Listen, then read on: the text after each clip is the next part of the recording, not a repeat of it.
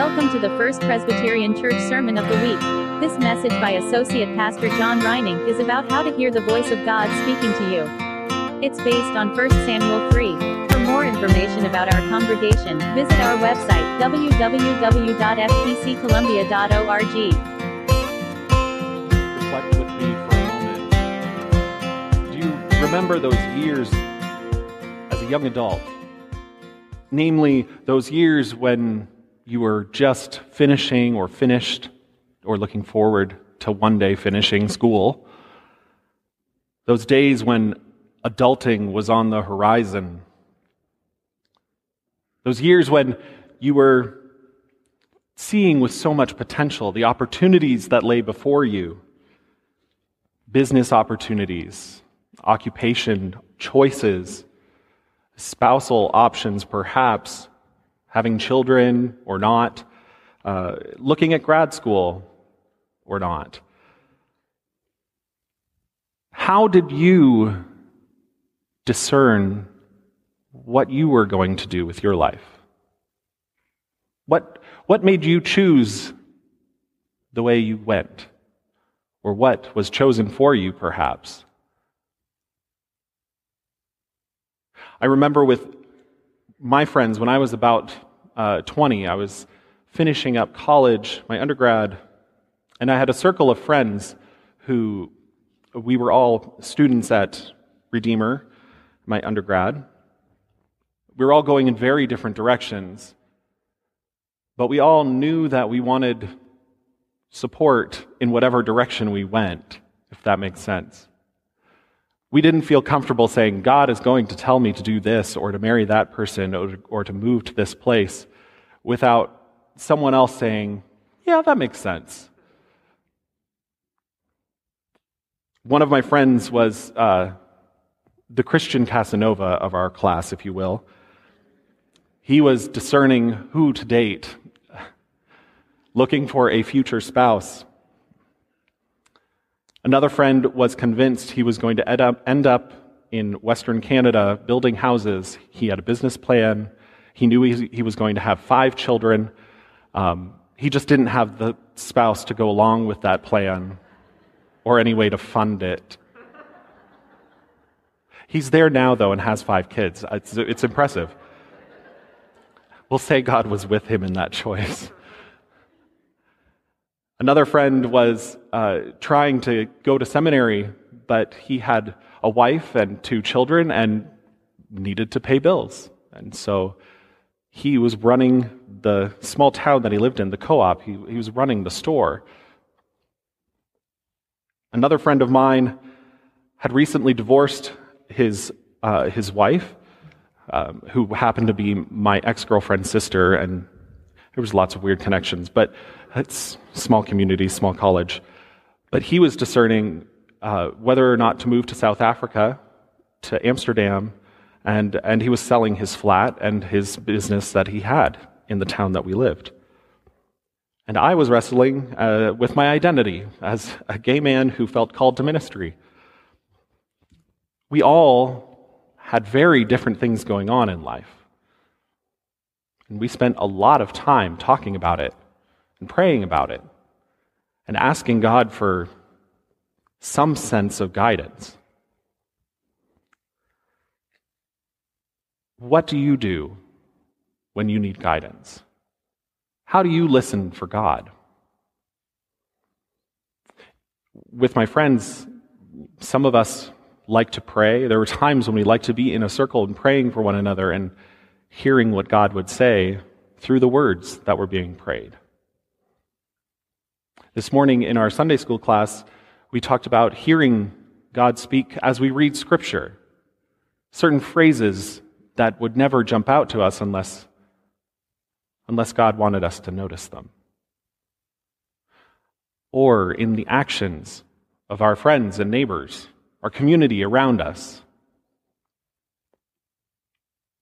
God speaks to people in many different ways. And no matter what season of life, what significant or seemingly insignificant decisions are in front of us, it's always nice to have a word of affirmation as we make those choices.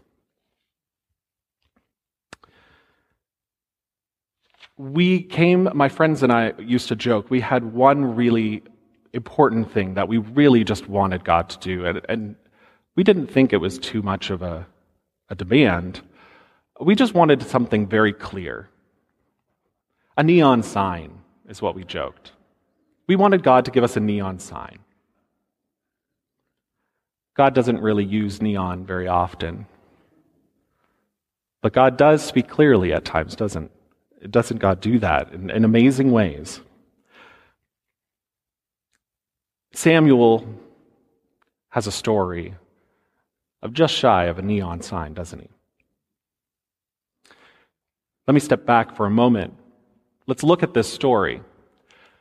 What was happening when Samuel was in the temple? Well, Eli was the main priest at that point, one of the oldest, one of the longest-serving priests at the tabernacle. One day while he was working, while he was keeping watch over things, over people worshiping, a woman came in absolute distress. He thought she was drunk. She was incomprehensible. She could not be consoled. She was just a mess.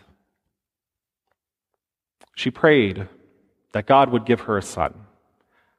She promised, this was her deepest desire, was to be a mother, was to have a child. And she promised that her firstborn would be dedicated to God, given to work in the temple. She left seemingly comforted. Eli didn't know what he did, but she was happy, and so he blessed her on her way. Samuel was that child that was born to that woman. Samuel, at a young age, was then given to the temple, to work in the temple, and so he served with Eli. Eli had two sons who were very capable in working in the temple. However, they were very wicked young men. Eli would do most of the work, and as he aged and wasn't able to keep his eye on things, his sons started to steal from the temple, from the tabernacle rather. And so, Eli's sons, and Eli knew this, were doing awful things, but Eli did not correct them. Samuel came to serve and helped Eli in his aging times, in his aging years. He was losing sight. He wasn't as mobile as he once was. At the time that Samuel was about this age, he was a boy, so we estimate he was probably 11 or 12. He hadn't done his bar mitzvah yet. That's when young men become, or boys become men, right? So, this 10-year-old was helping Eli, who was in his 90s, mid-90s likely.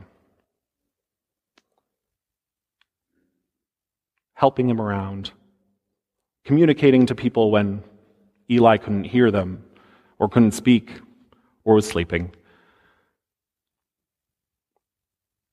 A few verses after this passage, we find Eli's sons are killed. Eli, in shock, falls over, breaks his neck, and dies. It wasn't a very good day for Eli and his family. But what that really meant was that the tabernacle was left without much leadership. This entire family was wiped out. Who was serving under Eli? Samuel. Samuel would become one of the great prophets of Israel, leading the people, teaching the people. But before he got there, he had to know who God was. At the age of 11 or 12, he was still a child. He did not know who God was, really. Which is, we remarked in our class this morning, it sounds funny to think that he was sleeping beside the Ark of the Covenant and didn't know who God was. Nonetheless, as he's lying, sleeping, he hears someone call his name. Obviously, it's that old man. So he runs over to help Eli or do whatever Eli needed to have done. Eli says, "Boy, go back to sleep. It was not me." 3 times. And that's when Eli realized God was calling Samuel. What's remarkable here is that God did it a 4th time. Throughout Scripture, we see 3 as a number of wholeness, something that happens time and again, but God is persistent. God had something to say. A 4th time, God came to Samuel and said, "Samuel." And then he responded, "Speak." The words that were imparted to Samuel in that moment were drastic. It says anyone who would have heard them, both ears would tingle. It wasn't very good news. It was a prophecy of what was going to happen to Eli and his family. That Israel would be punished for their wicked ways. Nonetheless, Samuel shared those words, hid nothing from Eli.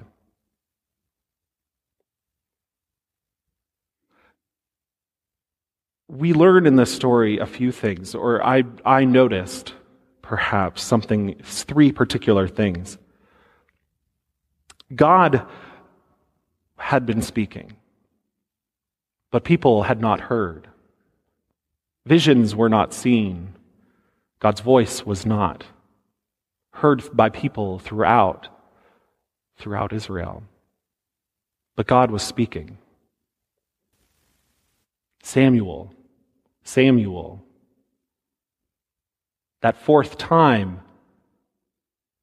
God continues to speak, and God will continue to speak, but we need to hear it. Samuel did not hear it until he recognized that he was hearing God's voice speak.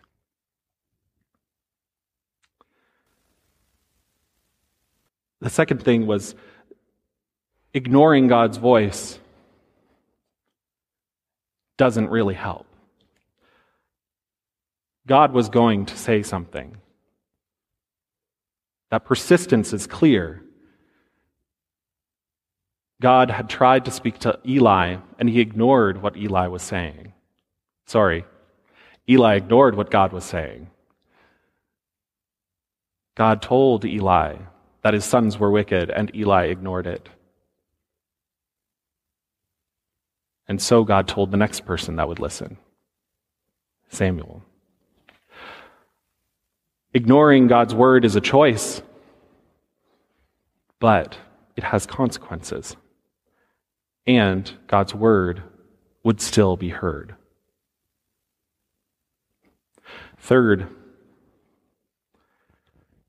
Samuel needed to be taught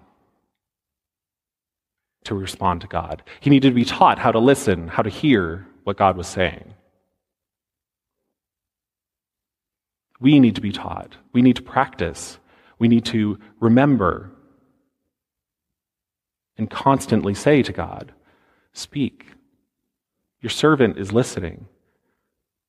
Not because God needs to be prompted, but because we need to be reminded that we are called to listen. This morning, one of the questions we asked to that point in our class was, who was your Eli?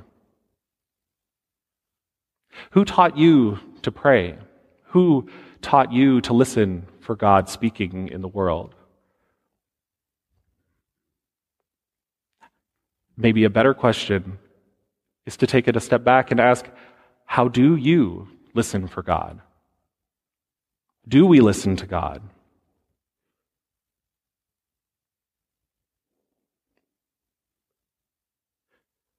The practices that we implement in our prayer lives, in our spiritual lives, are so incredibly important to our spiritual growth and to our growth as a community, to our spiritual wellness as a community of faith. That's why we're practicing these disciplines during Lent.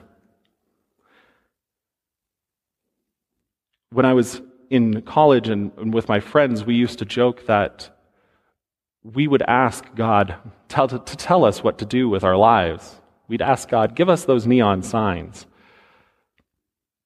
Ultimately, we would figure out what we were called to do, not by what we wanted to do, but by the thing that we did not want to do. God often called us to the most difficult, to the most uncomfortable, and to the most outrageous ideas that actually made sense. Perfect example. I was a math student living in downtown Hamilton, Ontario, serving in an urban ministry context.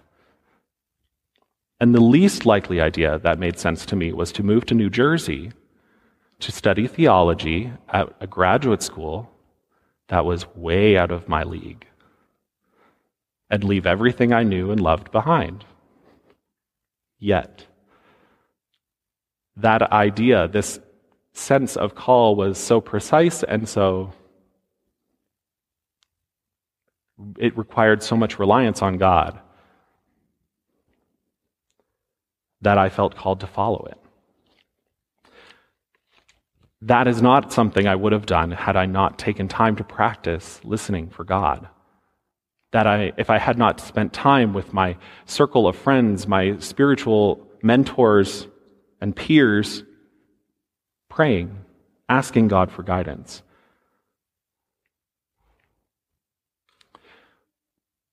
We need to practice the art, the habit, perhaps, of listening for God, of hearing God, of listening to God, and in acting and following through on what God is telling us. Our congregation is at a point where this is a time that we can listen, and that we should be praying and listening for God's word and God's direction and God's voice as we discern what we are called to do and be in this season of life that we are in as individuals, but also in the life of this church. Who are we? Where are we? And what is God calling us to be in this time and place? What God is calling us to do, I don't know yet.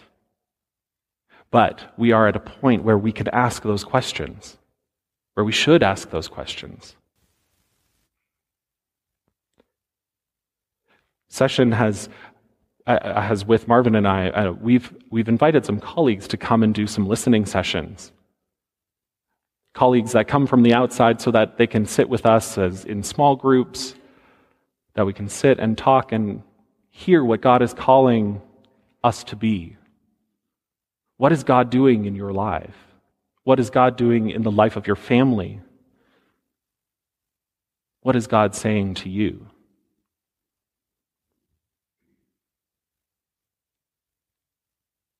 We need to be prepared to spend time in reflection, listening to God. If you don't already, if you haven't already, I encourage you to add this to your weekly prayer life, to your weekly daily devotion.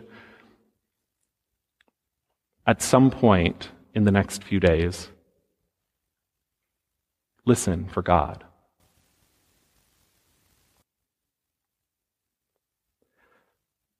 Silence isn't exactly the most comfortable thing. It's even more awkward when we do it as a group.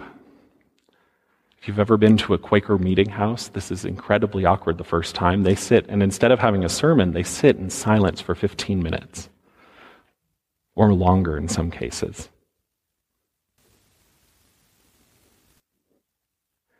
Five seconds is awkward enough, is it not? But we have a tendency to fill space. We have a tendency to talk and to ramble. In our prayer lives, in our individual lives, in our communal lives, even just with one another, in our families, our spouses. I invite you in the next few days to practice time in silence, to ask God to speak, that the Spirit might direct you, direct your words, direct your thoughts, direct your mind, that God would give you a moment or a vision for what God is calling you to do, for what God is calling your family, this community to be, to do in this season, in this time.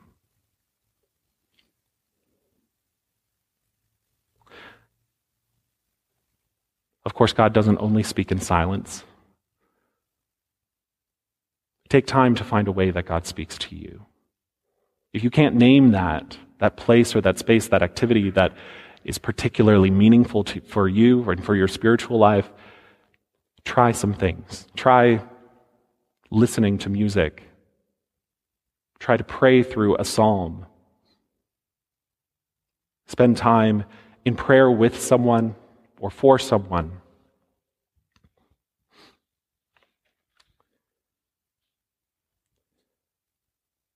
God speaks to us in a host of ways and in a host of places.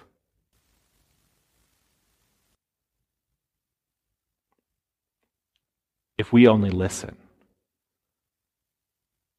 God might have something very special for us to hear.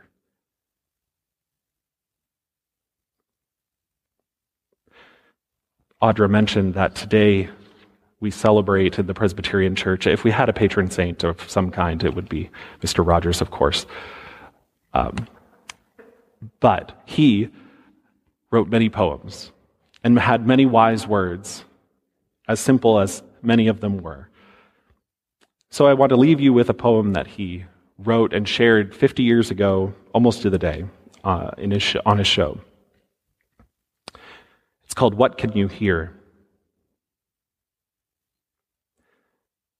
What can you hear when you close your eyes? When you close your eyes and listen a while. Can you hear?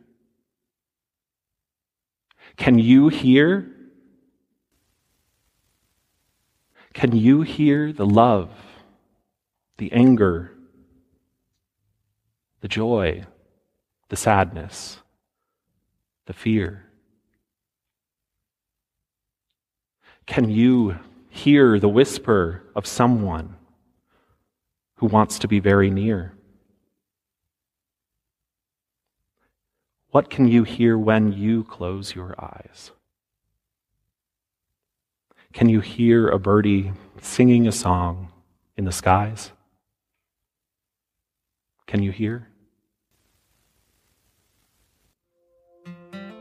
In the name of the Father, Son, and Holy Spirit.